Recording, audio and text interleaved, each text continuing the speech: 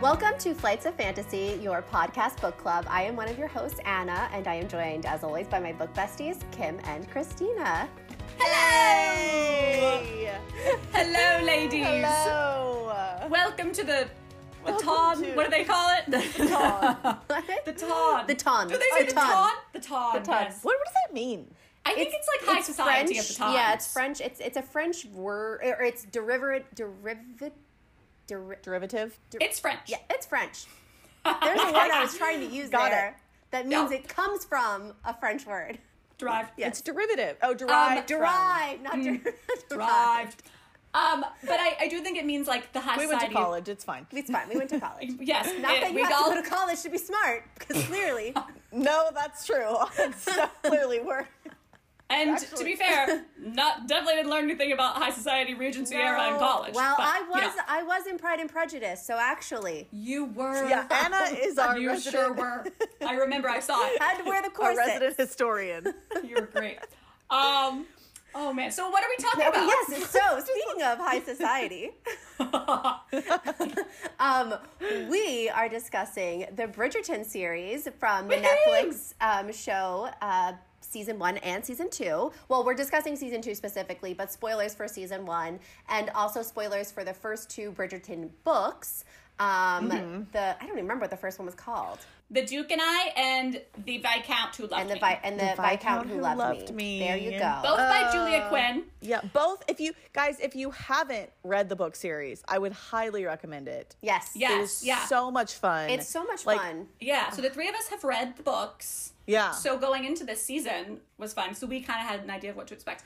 Yeah. But we read them all at different times roughly, but like within the past. Kim read them the most recently. I read them most recently and really enjoyed them, but Anthony's book was always, I wouldn't say it was like my least, like I read them all like so back to back that they're honestly kind of just one long story to me. Yes.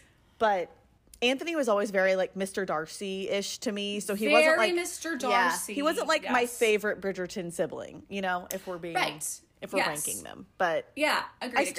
I still liked the book and I enjoyed this season, but yeah, he was always very like, eh. Right. Yeah. And He's the dad kind of. He's the Viscount. The DILF? Yeah. Sorry. Oh, that works too. You know, That works too. especially now that those sideburns are gone. Thank Oh, God. thank Oh, God. God. Thank God. Thank Also, you. he showed up Whoever made that decision. He showed up at an award show like completely without them and like with his longer hair. Oh. And everyone was like, "Oh, the Hello, gays sir. always get the good ones." And I was like, "Yes, they do," because he They is sure do. very attractive. Oh, he sure Very is. attractive. Okay, so let's do a brief like what were our general thoughts on this season 2 compared to season 1 / the book, just in general. I can go first. Yeah, you go. Yeah. go ahead. Okay, so I preferred season 1. I was not a big fan of season 2. Mostly because of the leads. I was not crazy about them. I didn't think... Interesting. Was not crazy about the acting, so that was really hard for me to get past. Okay. So I didn't care for it because I didn't think they had chemistry and I didn't care for the leads.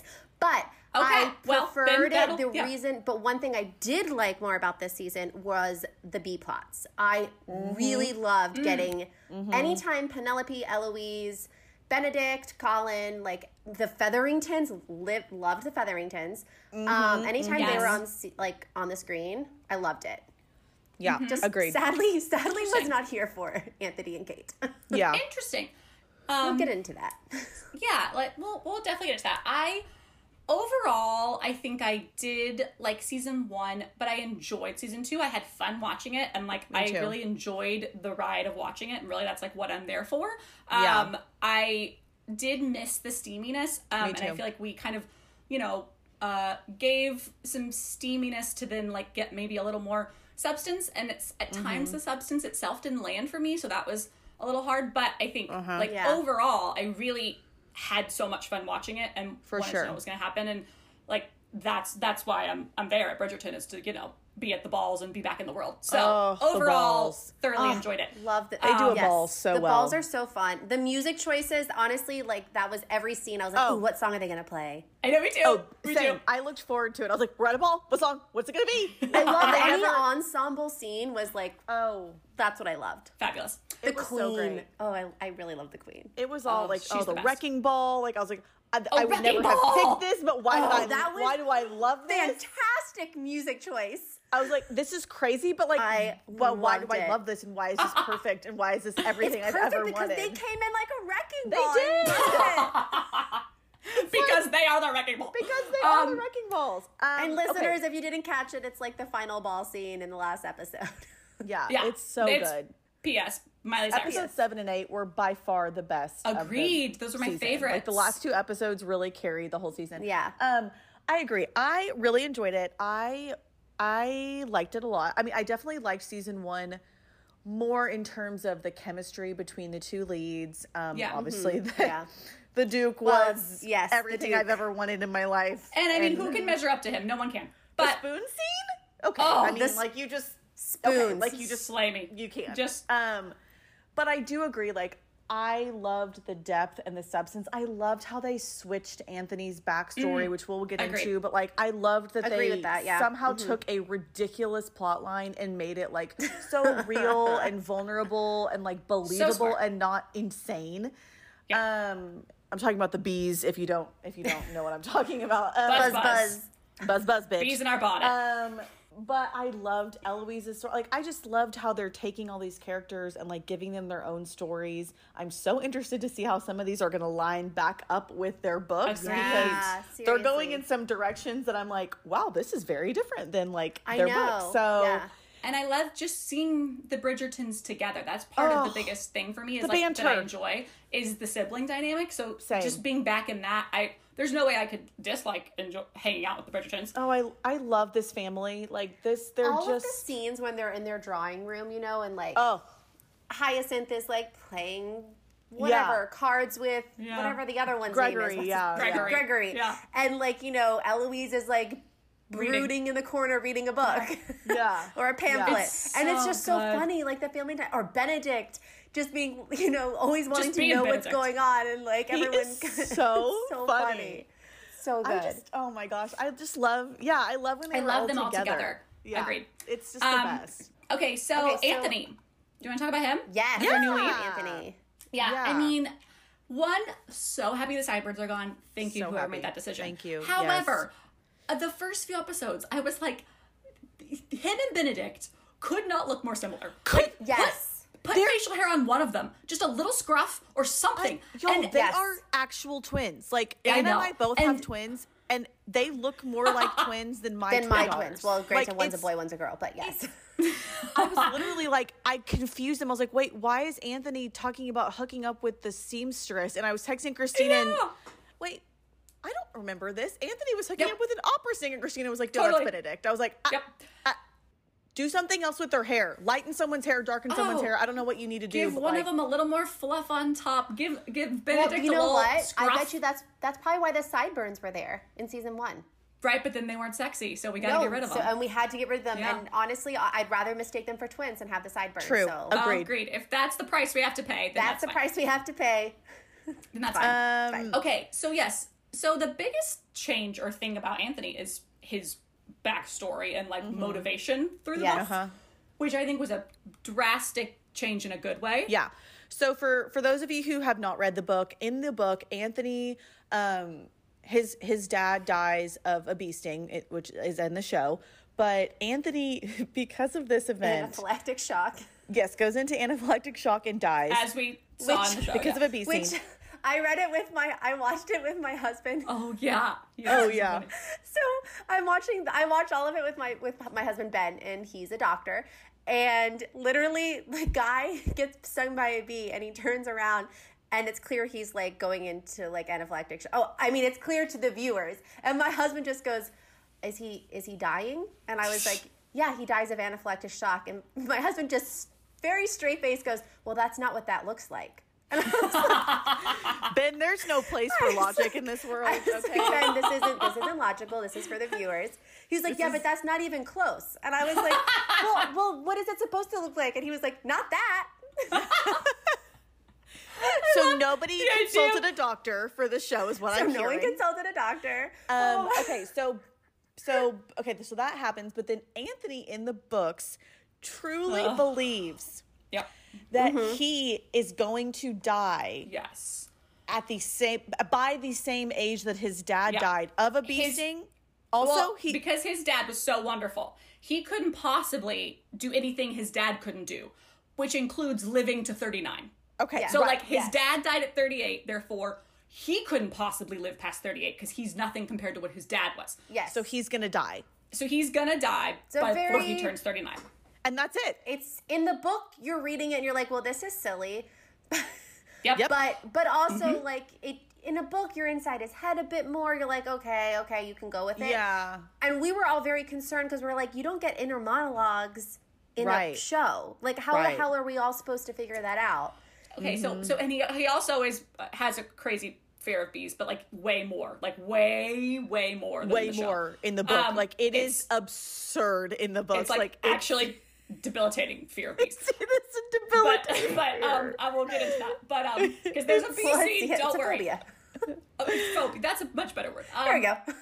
But it is I thought it was genius that the same events happen, right? Father dies from a bee sting and he is thrust into the Viscount role with the duty and the things and whatever. Mm-hmm. And instead of him channeling that Anthony channeling that and being like, well, I could never live up to my dad, therefore there's no way I can live to 39. And so therefore I don't need a love match because I don't want to leave someone widowed because I literally will not live past the age my father did.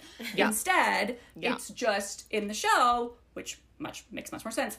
I saw my mother grieving from a love match. I can't do that to someone. I can't do that to somebody else. Which makes so much more sense. And also just all of, you see, I thought it was actually done very well, seeing the burden that was immediately placed upon him. Agreed. And how...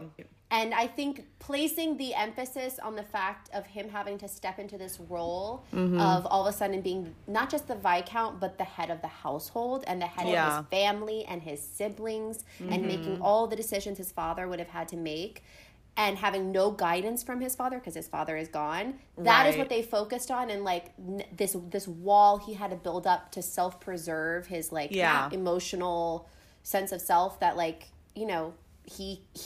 there is no room for love. It is this is my duty. I have to do this. If I let an ounce of that wall come down, then I'm as susceptible as my mother or my father were. Right. And look how that turned out. Definitely. Exactly. Daphne says in that really great monologue she has with him right before the wedding, she's like, I have been here this whole time. I watched this all happen, and I remember that you like stopped laughing and you stopped smiling and you stopped like doing anything. And he was like, and then he pretty much is like, that was for you. You're welcome. Yeah. Doesn't she say back to him? Doesn't she have a really good line back where she says, let's see. She says, I mourn for you, brother, all of these decisions that you make and then resent us for. They do not make you worthy of your family's respect. They simply make us pity you. Nothing more. Ooh, that is a great line. Y'all, I will say the lines, I was texting both of y'all this, like, there are some really fantastic moments in this season specifically that I feel like the depth wasn't there in season one. Like, yes, we had the Duke's backstory, which was horrible, heartbreaking. Like, it had depth, but like there are some, oh my gosh, the scene with like Lady Featherington at the end that we'll get into, but like there were moments that really gave me like chills. Like I was like, wow, this is some great scenes. And especially the flashback parts. It's so well done. I really thought that the flashbacks were really effective to show us how he became who he is and like kind of validate the Mr. Darcy behavior that like we've seen from him. Totally. And like build that up really easily with like a few snes. Like if that wasn't, it was, I felt like Bridgerton both seasons did a fantastic job of using flashbacks to really provide that backstory. They did a really, really great job. And I think, I personally, his acting didn't bother me. I liked him in the role. I understood like the, I'm being cold and distant, but like vulnerability is creeping in a little bit. I liked honestly, him. He didn't bother me either. It was really more just Kate. Yeah, because we saw him in season one have that relationship with the opera singer, and I thought that was very well done. I don't know. I almost wish she would have come back for a scene. They had very good chemistry. They had great chemistry together. I mean, I think this is what okay, well, are we moving on to Kate and Edwina? Yeah, let's move on to Kate. Talk about Kate. Okay. Yeah, let's just go there. So maybe I take back in my initial statement when I said I preferred season one because it's a story about two main characters, and I preferred the main characters in season one. I just preferred their chemistry. I preferred their dialogue. Yep. I think the scenes with Anthony and his siblings, or whenever Anthony was with pretty much anybody except Kate, I thought he did great. And it was fine. Yeah. The chemistry was great between the siblings. It was what it needed to be. I had an issue with Kate. And it felt like everybody else was in a Regency era, which, granted, it's colorblind casting. There's modern music, all that's woven in. However, everybody else is acting appropriately to the time period. Everyone is using the reserve, the reserved personalities, the hand gestures, unless you're like with family in the family is family. There's a little bit of a breakdown of the wall. But when you're with somebody who's non-family, you act a certain way. And when Kate was with him, so much of her acting seemed so contemporary to me. And so she gesticulated with her hands so much. There was not that she has to be this poised person, because she's not Daphne. She was very brash at times. Like, at the ball when she was supposed to meet Lady Bridgerton, like, she was very rude to her, and I was like, that would have never flown in real. Like, you would have been shunned, and Lady Bridgerton was just like, what? I couldn't tell if that was the writing and directing or if that was her acting choice, and I don't know. Sure. Okay, so one of the things that, like, I was wondering about, or one of the things that I thought was different from the book, was how Kate came across in the book. And in the book, yes, her number one instinct is, I am here to protect my sister. I am here to make sure my sister has the best match.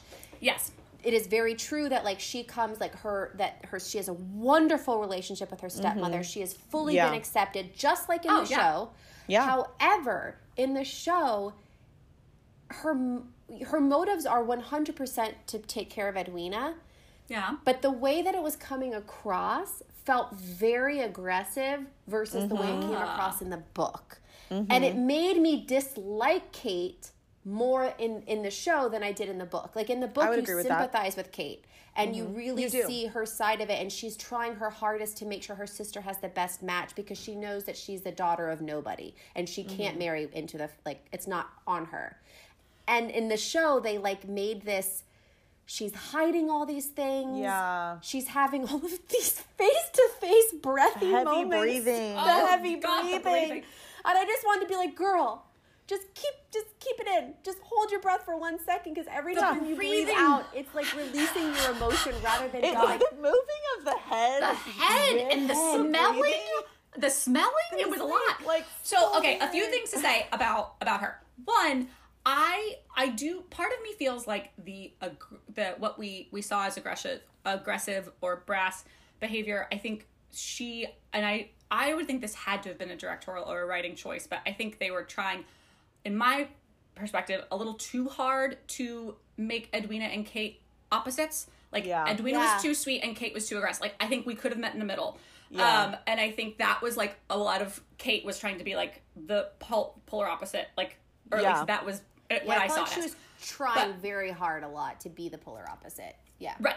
Agreed. But another aspect of Kate's personality in the books that we don't get in the show, which I think is missing and helps make her a little more vulnerable and a little less aggressive, is in the books, she's like, not embarrassed, but she, like, knows Edwina's, like, the diamond of the family, and she's been Edwina's shadow her whole life, and she's, like, in her mind, like, she's not pretty, and, like, Anthony making her feel beautiful is a big deal. And so we, like, get a lot of that inner monologue. I read them a couple years ago, so I don't remember that, and I would have loved to have seen that. Yeah. Well, it was also, like, Kate, the actress, as whoever... There's no way you're going to be like, you don't feel pretty, you're so gorgeous. Strikingly gorgeous. Yeah, you're so gorgeous. Drop dead gorgeous. It was like, it was almost like, in the books, she's described as, like, fairly plain. Like, yes. But I feel like a lot of those fairly plain characters are not. I mean, it's like Elizabeth Bennet, where it's like she's playing, and Keira Knightley plays her, who's like the most gorgeous human being alive. Yeah. So but you can make her feel, you can showcase her, like, in a way that makes her, come across as being more shy, or not even shy, just more, like, in the shadow, like, feeling like this is her time to shine. It also didn't help that she was so much taller than Edwina, and so your eye just, like, goes to her in a scene, whereas I felt like it was supposed to be the opposite. Like my eye, and yes, Kate is one of the main characters, but like the fact that Kate like towers over Edwina, and Edwina's supposed to be this like stunning diamond. Like to me, it's like, I don't know. It was just an interesting choice to have Kate be stunningly gorgeous and so striking, and then be taller. And it just felt like she kind of, we were supposed to think Edwina was this like Daphne of the season, right? But I didn't really ever get that vibe from Edwina. Edwina felt like the one that was more in the shadows and not like this diamond of the season who just is like everything. I don't know. It just felt like and I think the acting from Kate that bothered me, or the moments that, and I don't want to say like, oh, it was her acting, because it may have been a directorial or whatever, writing, whatever. But the moments that I wanted to like feel like, oh, this is it, and like it was a big moments with her and Anthony, like specifically the moment when they're in the library, and specifically the line of "you vex me." I was like, build up, and then she was like something about the way that line came out. I was like, it took me out of the moment, and I feel like it was like it was like I like a build up to then like it, instead of keeping it, it would have been more interesting to like see it kept in and like make it this like kind of secretive thing, and instead it was like an explosion, and it was like too much, too where I don't know what's going on. Christina, do you remember? Well, of course you remember. Sorry, when we were in theater. So Christine and I are theater majors. Hello, nice to meet you. Yes, we're theater. Shout out. So, dissipating your power, right, is like a big thing. If you jiggle too much on stage, if you one of the reasons I said she gesticulates too much with your hands, it as a viewer, as an audience member, watching an actor try not to cry, is so much more interesting than watching a character cry, because once they cry, it's cathartic. The scene is over. So in those moments when she, like you said, in that vexing moment, I had the exact same thought, Christina. It's when she's in the library, and in a lot of those really big emotional moments, that is when she would do like a big breath, and all of her energy would leave. And then I was like, say the line on the breath. Like I wanted to where did we go wrong? Like deep breath, you vex me, rather than like vex me. It's like it's done. The power is gone. And not to mention a lot of the breathing. We're just breathing all over the place. God, I hope they ate I hope they went to Costco. I hope they got gum, hundreds of mints, and they were somebody's job was to pop. Let's hope those two actors were getting COVID tested every 5 minutes, because they were just breathing in each other's inhaling each other's air. All of it. I mean, truly. There's a part where literally their mouths are sideways like this. Listeners, I know you can't see me, but like sideways. And the other one's mouth was like this, and their lips were touching, and they were talking. He's like, and like that, literally just and breathing. And he was like, "Tell me you feel nothing for me. Tell me that you don't feel anything." Oh my God. And I was like, what is happening? What is happening right now? Like, and then they would do this like head swivel, and then switch sides, and he'd like smell her jaw. He'd be talking right here in her jaw and be like, "I desire you," and like it was just I desire you. It was hard. I have to say, because I did find some of that stuff sexy. I know I like in the moment. I know, we're the first having time, fun, guys. We're having fun. Yeah. I did find. I was like, oh, these lines. Some of them were like really the first good. Time or two, but it was like some of them. I was like, oh, this is. After a minute, I was like, still breathing, huh? Still breathing. Okay. Still doing this here. Wow. Still like just go ahead and kiss you. I feel like they did that because they didn't want her to kiss her sister's intended. And that was a choice. Then don't put their faces millimeters away from each other. Back it up. Take a step Give it a second, because it's not working. As our principal would say at our private Christian school, leave room for Jesus. Okay, just leave room. Leave the room for Jesus. I have to tell you guys, that library scene with watching with my, truly, just watch it with your husband, because the side commentary was honestly doing it for me. So I'm sure. My husband, and he watched all of season 1 with me, so he's very much aware of that, you don't go into the gardens with a man when you're not married, and you don't, Blasphemous. So, she's in the library, and she's not even in a robe. She's in her nightdress at a country party. And I was like, wait, she just strolling to the library? She's strolling on the hallways in that nightgown? And you knew back then that cotton was very thin, very see-through. Oh, absolutely. She didn't have undergarments on. There was just no reinforcements in this area. None. So she's None at all. on the ladder, and it pans to her, and my husband goes, "Oh no, this isn't going to end well. She can't be in here in that outfit. She'll be ruined." And I was like, "What? Ruined? I tell you." And Ben was like, "Yes, she'll be ruined." And I was like, "Okay, well you're right. He's not wrong. Ben, you're not wrong. You have a point. You have a point, Ben." Also, it's funny because Daphne and Simon were caught in the gardens in season 1 and had to get married. Yeah. Yes. So this is Anthony and Kate have multiple interactions of multiple heavy breathing. heavy. Yeah. Well, so this is a whole thing that I my theory. The thing I didn't like is that we instead of it, which in the books, Kate and which we'll get to in a second, Kate and Anthony get compromised. Quote, quote. Yes. Really early on. Edwina and him are just courting. They're definitely not engaged. They're definitely not getting to the altar. No. And so, therefore, their relationship does not have that, pressure on it. Right. Whatever. Yes. So, I think that was my biggest issue. It created the most issues for me, is that change. It was creating drama. Yeah, right. But I think that if you think about it, if they would have kept to that, it would have been the exact same marriage of convenience trope of this first season. Right. It would have been the exact same thing that happened in the first season. They got compromised, they have to get married, blah, blah, blah. So I think they had to change it somehow. Sure, you're right. And this created more drama is my theory of why that happened. But I understand what you're putting down.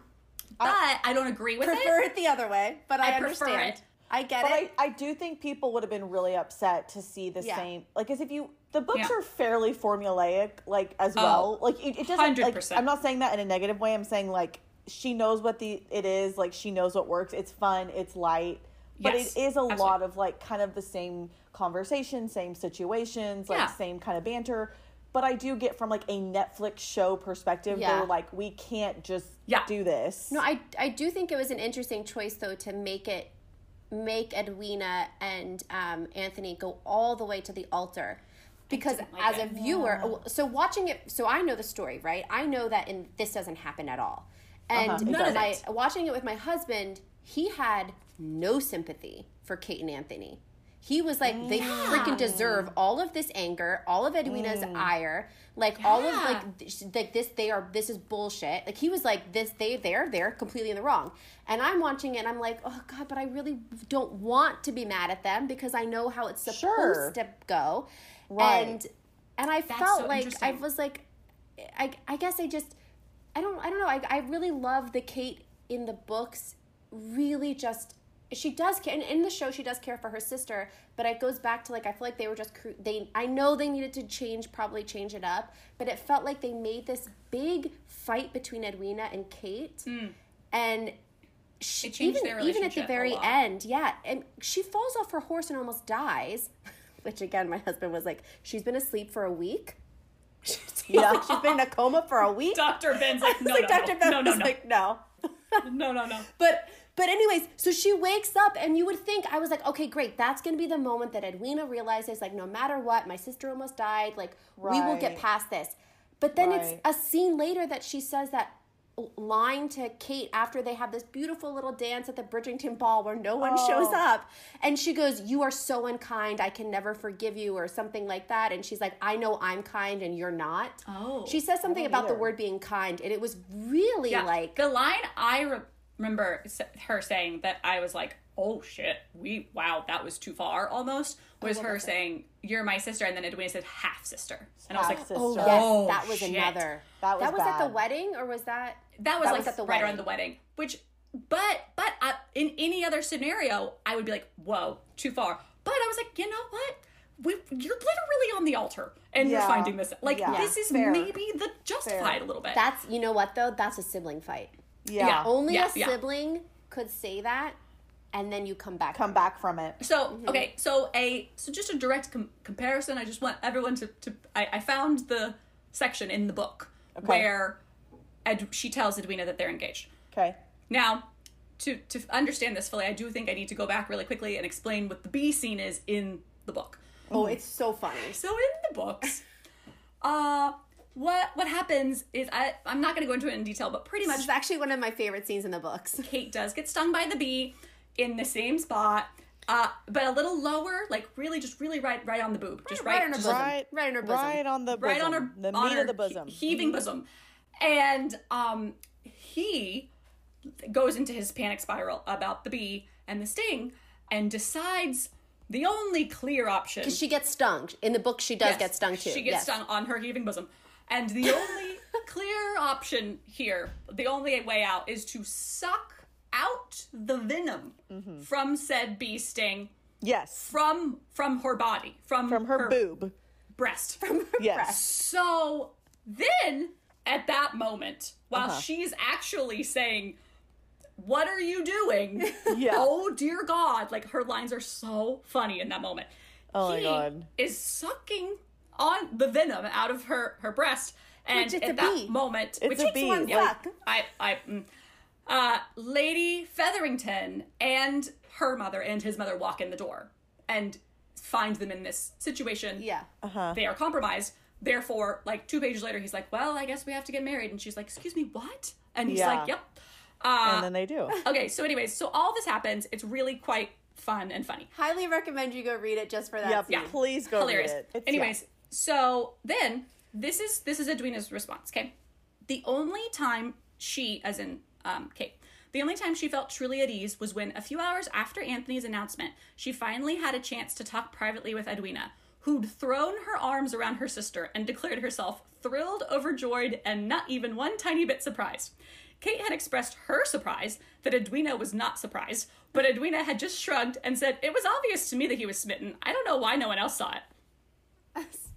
That was literally the whole conversation. That's it. Literally the whole conversation. And then Edwina finds someone else, and the whole rest of the book is about they're like engaged and her wedding. Yeah. Edwina. Yeah, and like Edwina is like thrilled for Kate and like so literally in love with this thrilled, other person. Overjoyed. Yep. Overjoyed.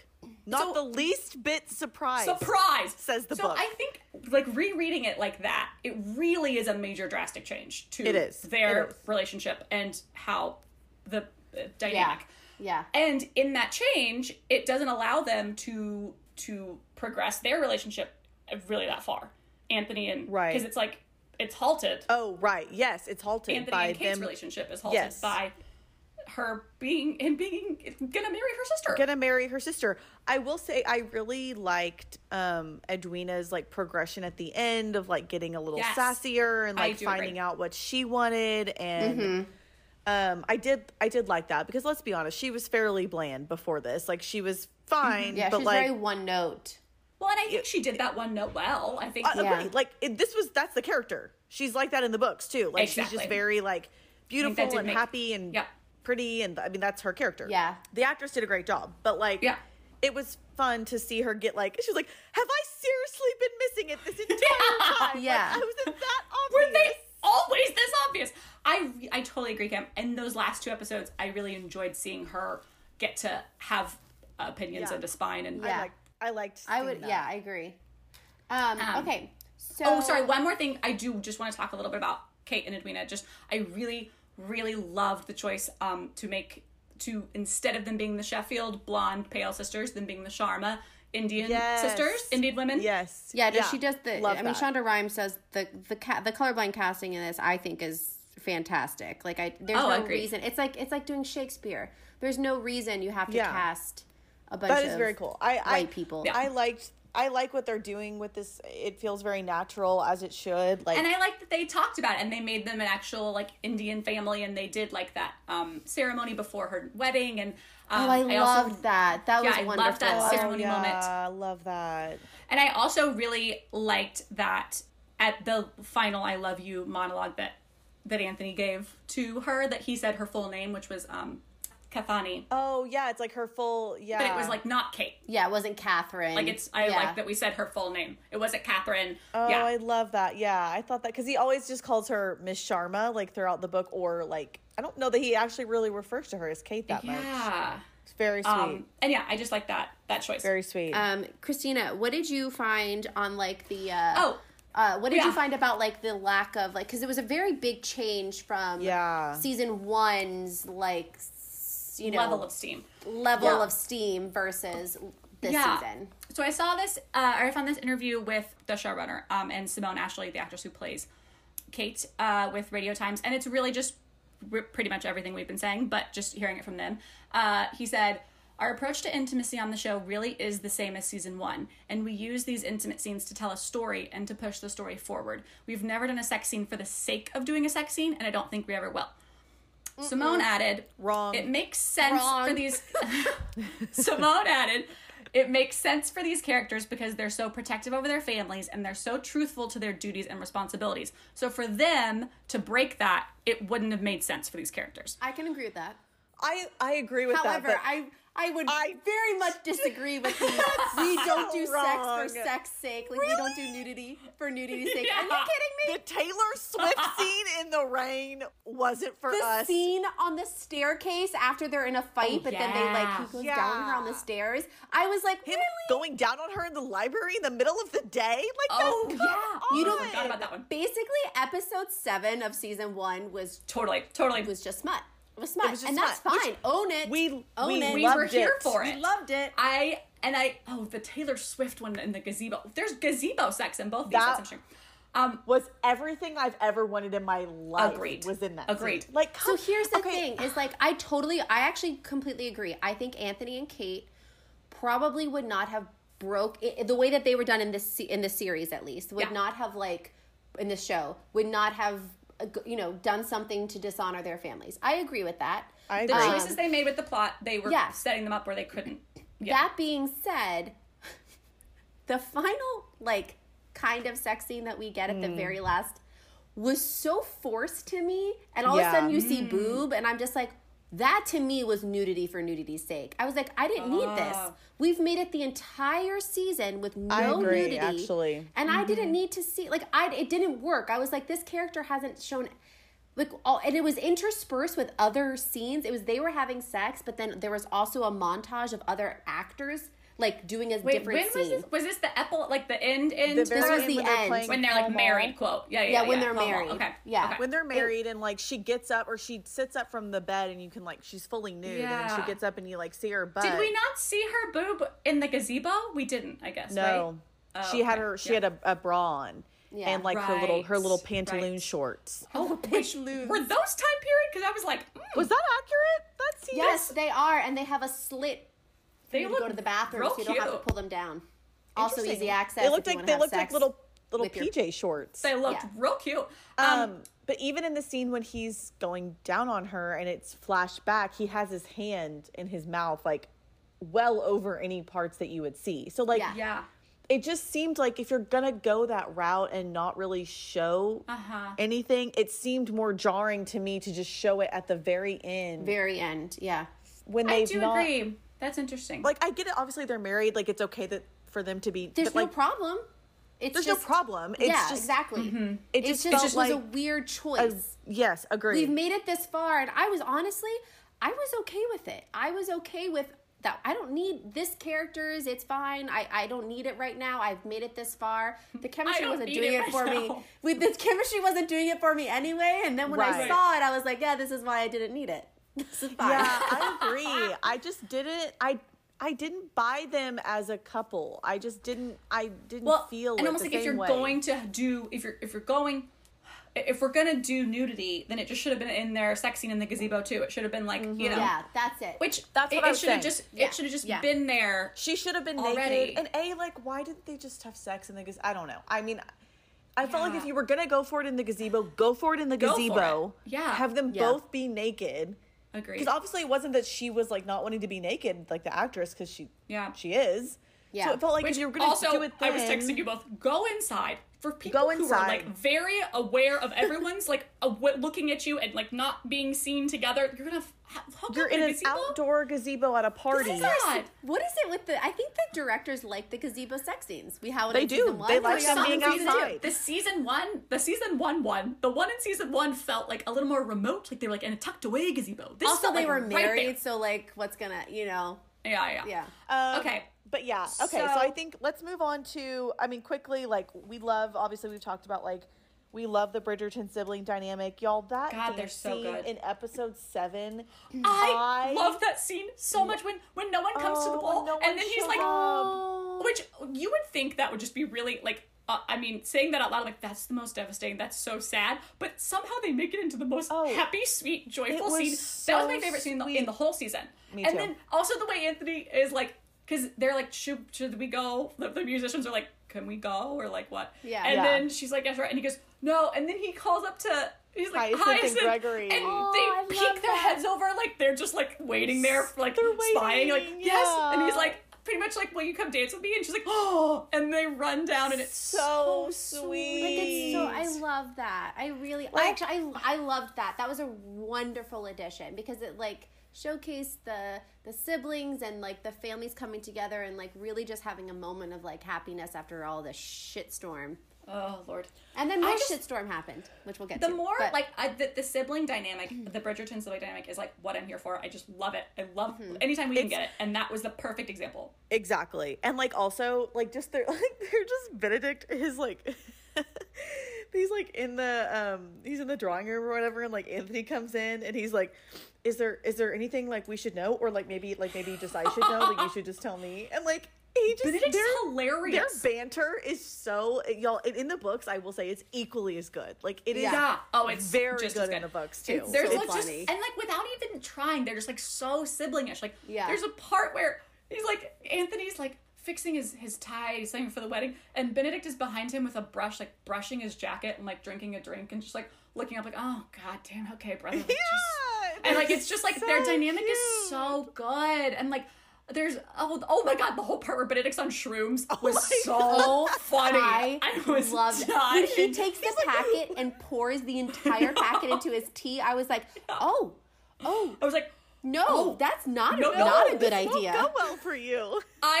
The moment at that dinner when he spills the wine and then he goes and puts his hands over his mouth and like giggles, I rewound that and watched it like 3 times. And then he finds out he gets accepted and he's sitting in the windowsill and he's like crafting like his acceptance speech. Yeah. And he's like talking to him. He's like, like it's so glad to make you can finally witness my like magnificence or something. Oh, well, because they walk in, and he's like Colin and Eloise walk in, and he's painting with his fingers. He's like, like I've been channeling my. Oh god, it's so good.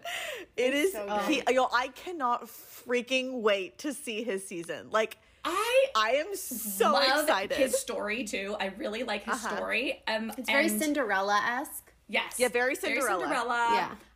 Okay, in the books, I don't remember him being in art school. Is this a show thing? I don't remember. No, I don't think he's in art school, but he is an artist. Okay. From my memory. I don't remember him going to school in the books. No, I don't. For art. I don't remember that either, but I do know that I know that he paints. Okay. And I think Colin writes. Yes. So, listeners, they have been renewed for season 3 and 4. Yes. And season 3 filming starts this summer. Which is Benedict, yeah. For Benedict. And then season 4 is Colin. Season 4 will be Colin. That's how the books do go. it that way. Yeah. So I am so excited that we will if they go by the books, we will for sure get to see Benedict and Colin's stories, which is I just can't wait. I'm really excited for Benedict. I'm excited to see Benedict as a lead. I feel like he's really dynamic and funny. And very funny. Has a great personality. I'm excited to see him as a lead. Yeah. Okay, so guys, I don't know. I mean, I definitely missed the Duke, and I was really bummed when it was announced pretty early on that he was not going to be returning. Yeah. And Christina, I think you looked up something about that. So pretty much he wasn't going to come back last year. He announced he wasn't going to come back. And I think at the time, which I honestly still kind of feel, but at the time I was like, okay, like we get it, Regé-Jean Page. You're the most gorgeous man in the world, and we love you. So but, like, gorgeous. getting a little too big for your britches here. Like, Agreed. Bridgerton fans are who made you, like, who you are. Yeah, You're telling like, me you can't, like, come back for you can't a come little back for, like, cameo. Yeah. And I do think it should be said, like, he really is only in the book in the Pall Mall scene. That's literally the only scene he's in the book. But, like, also... They could have put him in more scenes. Yeah. So, point is, he pretty much, in this interview, is talking about how he says, like, from the beginning, before he even agreed to the project, it was pitched to him as, like, a one-season arc. Okay. It's going to have a beginning, middle, and end. Give us a year is, like, what the Bridgerton people are telling him. Okay. And then he was like, and I thought that was interesting because it felt like a limited series. I get to come in, I get to contribute my bit, and the Bridgerton family rolls on. And he's like, I have nothing but excitement for Bridgerton continuing to conquer the globe, blah, blah, blah. And then Shonda Rhimes commented saying, I don't blame him for that. I think he was really smart, actually, to leave the perfection as the perfection. All that to be said, then there's also a Page 6 article, which, like, I don't really trust Page 6, but, like, other people have reported this too, that he was offered, like, to come back for, like, 3 to 5 episodes for season 2, like Daphne, and declined. Was like, no. That's what I've heard too. That's so what I read. I think that's probably what the real story is, and it's probably because he was like, I signed up for 1 season. This is what I'm doing. Yeah. But that was just the part that was new information to me that I didn't think about it as him being like, this was my plan all along, y'all. Like, it's not my fault you love me eating spoon. And I can understand as, like, an actor, if you start to make, like, concessions of, okay, well, I'll come back. Yeah. There's 8 seasons, possibly. If you follow all 8 books, that kind of pigeonholes you, especially as a new up-and-coming actor, that, like, this is who you are. I did a lot of sex scenes, and now I'm in this regency. Shonda Rhimes also had an interesting quote. She said, he's an enormous star now. As I like to say, the idea that we would write Regé-Jean to stand around in the background just doesn't make sense to me. Like, what would he do? That's fair. Yeah. So, like, you know, like, I get that. I get that of her being like, what, I'm gonna do, like, make a scene for him just to come and show up with the baby and then leave. Like, that's not using him to his potential, but also, like, it's not about him. The only thing I think he could have done well or added would be that him and Anthony were good friends in the first season. This is what Zach said. He was like, isn't it weird he's not at their wedding? Yeah, I thought it would have been nice for Anthony to see his sister with another couple, and, like, for other viewers to see him looking and wishing and wanting what they have. And then, but, like, thinking he can't have it. Also bonding over losing a parent. Yeah. And, like, and dealing with, like, the death of your father. And seeing him chase after his kids and feeling like, well, maybe I want that, but I also want to have the love. Like, seeing those family moments together. Well, and I think, personally, even knowing all this information, I still am like, okay, I get it that you're the hottest man alive. Yeah. But, like, you could have taken one day. They could have just spent even, like, 3 hours of your life. Truly? If Melissa McCarthy can come back for the Gilmore Girls reboot, Regé-Jean can come stand in the background of the wedding, okay? Like, I'm sorry. Or even, like, literally just the Pall Mall scene. I guarantee they shot that in maybe 2 days. He could have been in half of it. Even that would have been so funny. 2 hours or something. Like, I feel like just, like, actually seeing him there, it would have been huge for the series and the fans who, like, kind of made him famous, let's be real. Agreed. And I just feel like it was a diva move to not do it. And also, like, Phoebe Dynevor, who plays Daphne, like, she's a big star, and, like, she still did, like, full-on episodes. And the actress who plays Penelope is in Dairy Girls. Like, it's not like... Oh, my God, I love her I know. It's so good. I loved that show. Speaking of missing characters, missing people, Francesca, after I watched season 2, I was like, so anyone else notice, like, where's Francesca? Because besides Daphne, there's 3 other Bridgerton girls. Right. Girls. Eloise, Francesca, and Hyacinth. And you see them in the drawing room all together, and I was like, where's Francesca? She is not there. You see Eloise reading a book, and you see Hyacinth playing with Gregory. And so I knew that she was not there. And I was like, wait a minute, where is this child? Like, where has she gone? Where did she go? She's too close in age to the other kids for, like, just her to have gone off to, like, they don't do boarding school in that age, but, like, you know what I mean? Something, like, somewhere. Where is she? Like, if she went somewhere, surely somebody else would be going with her. So I looked it up, and I guess in season 1, they said that she was visiting her aunt in Bath. I was going to say, I thought that she was like, they made some like she was traveling because she came back. She was traveling in season 1. Yeah. And I'm guessing is they just didn't want to have that many kids to like deal with on set. There's a lot of kids. Or they were like, this is a lot visually for audience to figure out who's who. Yeah. So then apparently she's in like 3 episodes of season 2, so they say. Yes, the only time I really remember seeing her in season 2 is at the door, the first shot. The first shot. All the Bridgertons waiting for Eloise to come out. Okay. So apparently what happened is there is a series called Lockwood & Co., which is actually, I've heard like it's really great. And it's like a young adult kind of like fantasy. Is it fantasy? It's like fantasy mystery. Yeah. Kind of like a murder mystery fantasy situation involving like some young kids. And she is in that.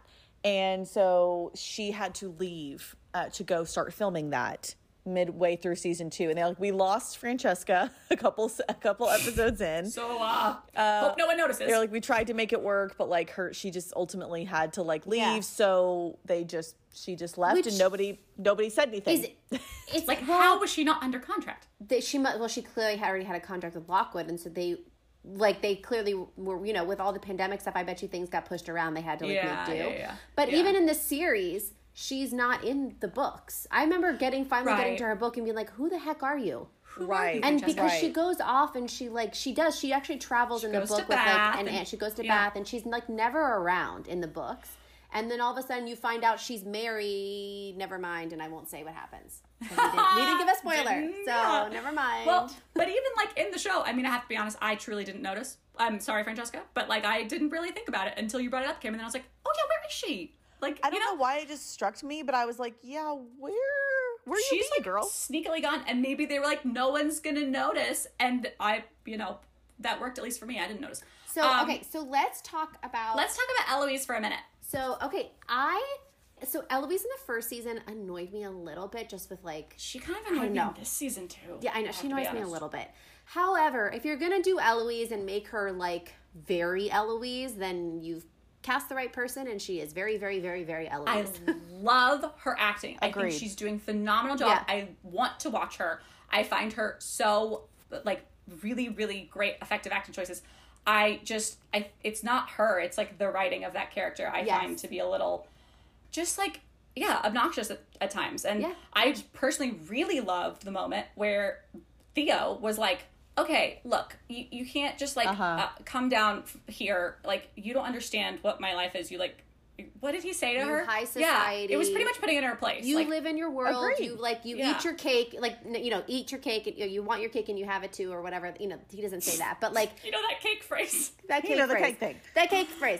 But like that thing, just like basically like you have no idea how privileged you are. Exactly. And you come down here, and to you this is fun.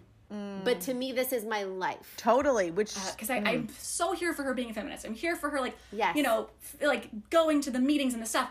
But there was just like aspects of it that I was like, but there's something we're missing here, like ignorance to the rest of And so I felt like, and her like almost at times like looking down on the other women in the town and whatever for like doing the dances and being like into it, and I would like to be married. Yeah, or wanting to be married. And I think that's what it was, that I was like, just felt like sometimes she's on her high horse a little bit, and I enjoyed Theo kind of like just putting her in place, but while still being cute and lovely and sweet, and then like later apologizing for it. But no, and I agree, because I think actually Eloise, I think she has a really good kind of like growth in this series, in this season, which you don't see in the books, which I really did enjoy. I think this was a good addition that was different from the books.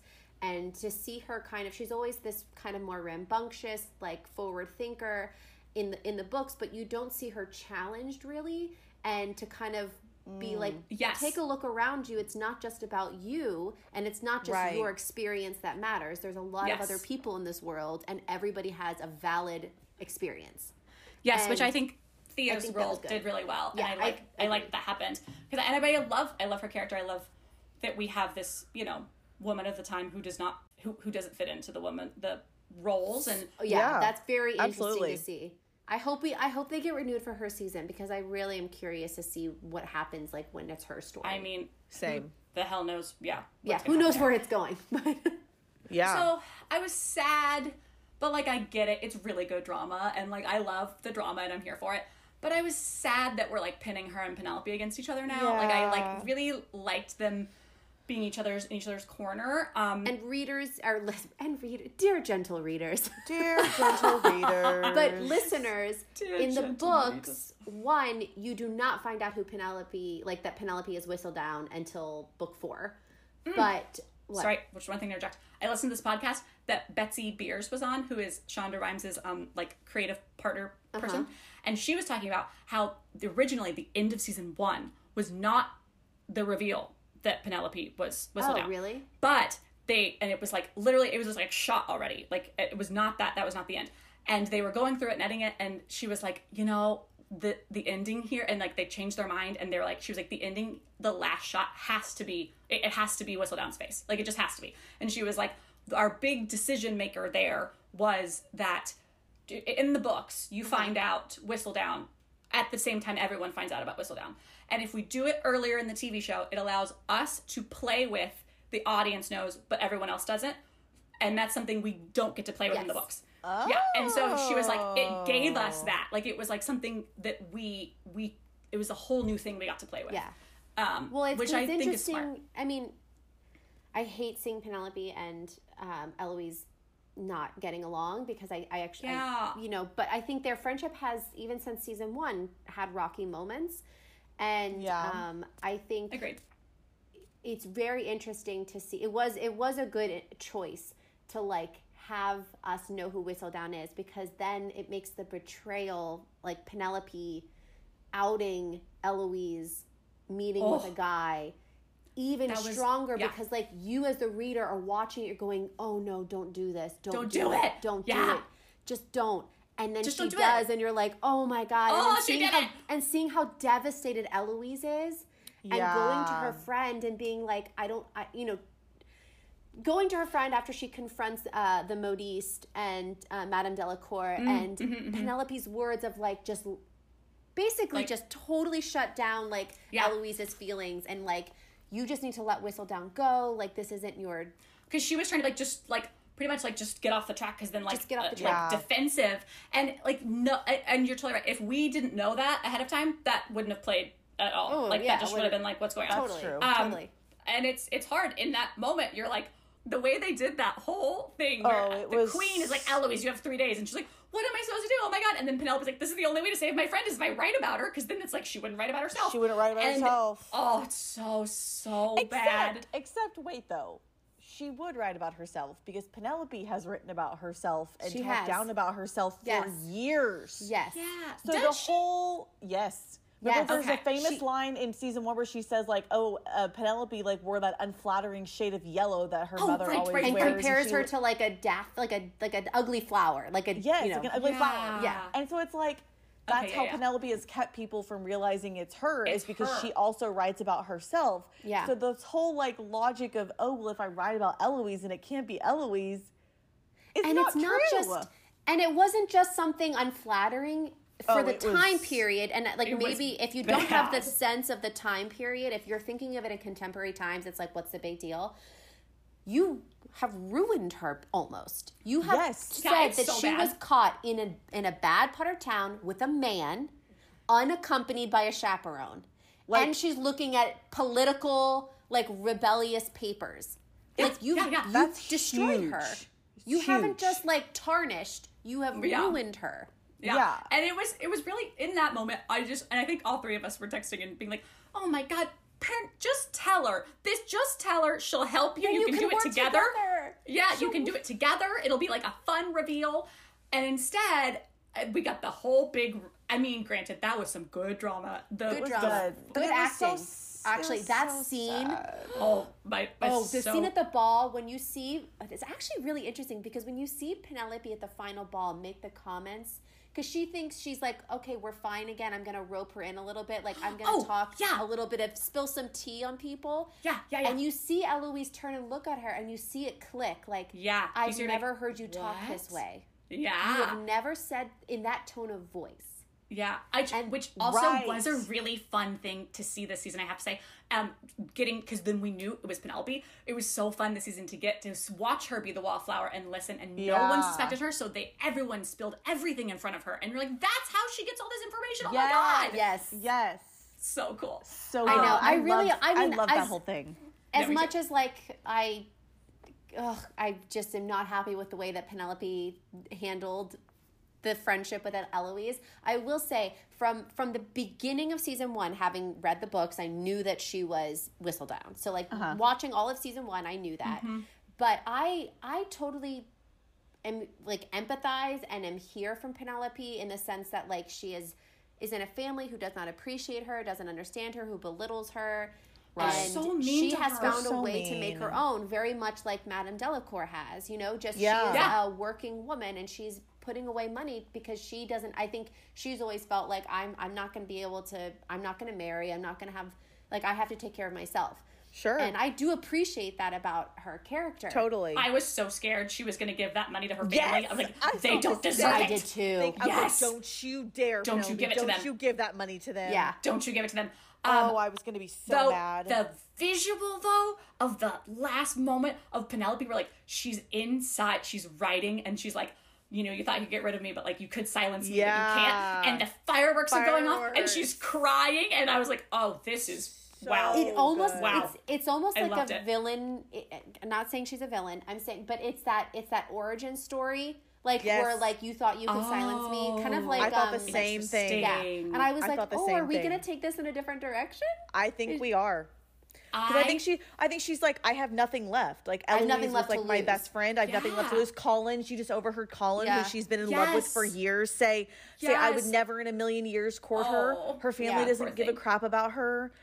Oh. And I think she's like, well, why not? Like, she was going to stop for Eloise, and she even tells her, like, I stopped for you. And she said to her, that was a really powerful line, Kim, you're right, where she was like, Whistledown was all I had, and I stopped it for you. I stopped it for you. And then Eloise is like, I never want to see you again. So Penelope's like, well, this is literally all I have. That's all I got. And what do we think Eloise is going to do? Is she going to tell the queen? She can't tell the queen it's Penelope. No, I don't think she will. But she has to tell the queen something. She told her she had 3 days. No, because the queen realized as soon as that paper was published. Right. That it couldn't be Eloise. And also, I just don't... Eloise doesn't strike me as vindictive. No. I don't think she'll tell. But I do think it's her family is going to notice that Penelope's like not coming around anymore because she was like best friends with Eloise, and now she's... I'm so interested to see what's going to happen next season. Interested. Also, guys, can we talk about there is a scene with Lady Featherington in episode 8. Yes. And are you talking about the mother line? Yes, I am a mother. So good. I loved it so much. I literally got like goosebumps. I loved it so much because you think that she's working with cousin Jack. They're scheming this entire season, and I was like, this is crazy. But wait, Kim, tell me what she like says. Yeah. Okay, so this whole season, like Lady Featherington is working with cousin Jack essentially to like try and get money for their family because they're freaking broke as a joke. And she fucks it up. She fucks it up because he wants to marry the girl with Lady all the Capula and with all the braids, and then like Lady Featherington tries sets him and Prudence up in like a inappropriate compromising situation. So like they have to get married, and he's like, you idiot, I was trying to marry wealthy so that we would have money. That reveal, I was shocked by that. I was like, I was shocked, but also I do think that Lady Capula would have kicked the Featheringtons out. So I don't think she was wrong for like being worried about him marrying somebody and them being like kicked out. Like I kind of was like, well, yeah, I agree.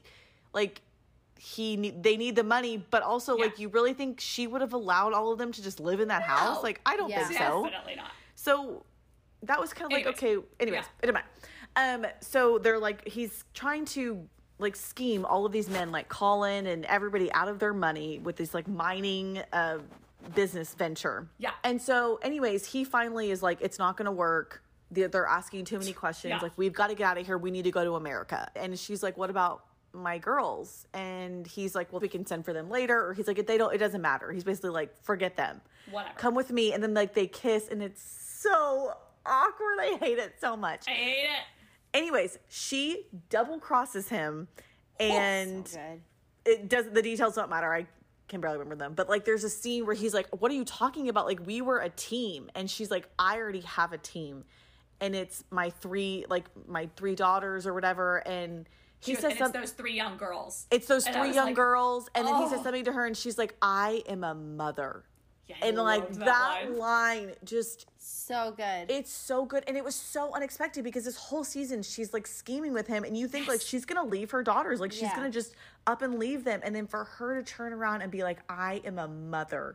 Yes, I was so good. I loved it so much. Is so good. Yeah, she was so much fun to watch. She's so much fun. Yeah. So quickly, just I want to touch on, like, I thought there was a really interesting theme of motherhood in this series that, again, it just, there's just some depth here that just wasn't there in the books. And I don't mean that in like a bad way. It was just, it's just a different layer. And like, you see Violet, and who's Lady Bridgerton, and her having to grieve her husband and have this baby and trying to deal with that loss, and then you have later, like as a mother, dealing with the repercussions of how she acted, and what that then means for her children, and how that decision affected them as their parent. And it just like it's so layered, and I think it was done really well. It's done really well, and it's refreshing to see a mother character in one of these series,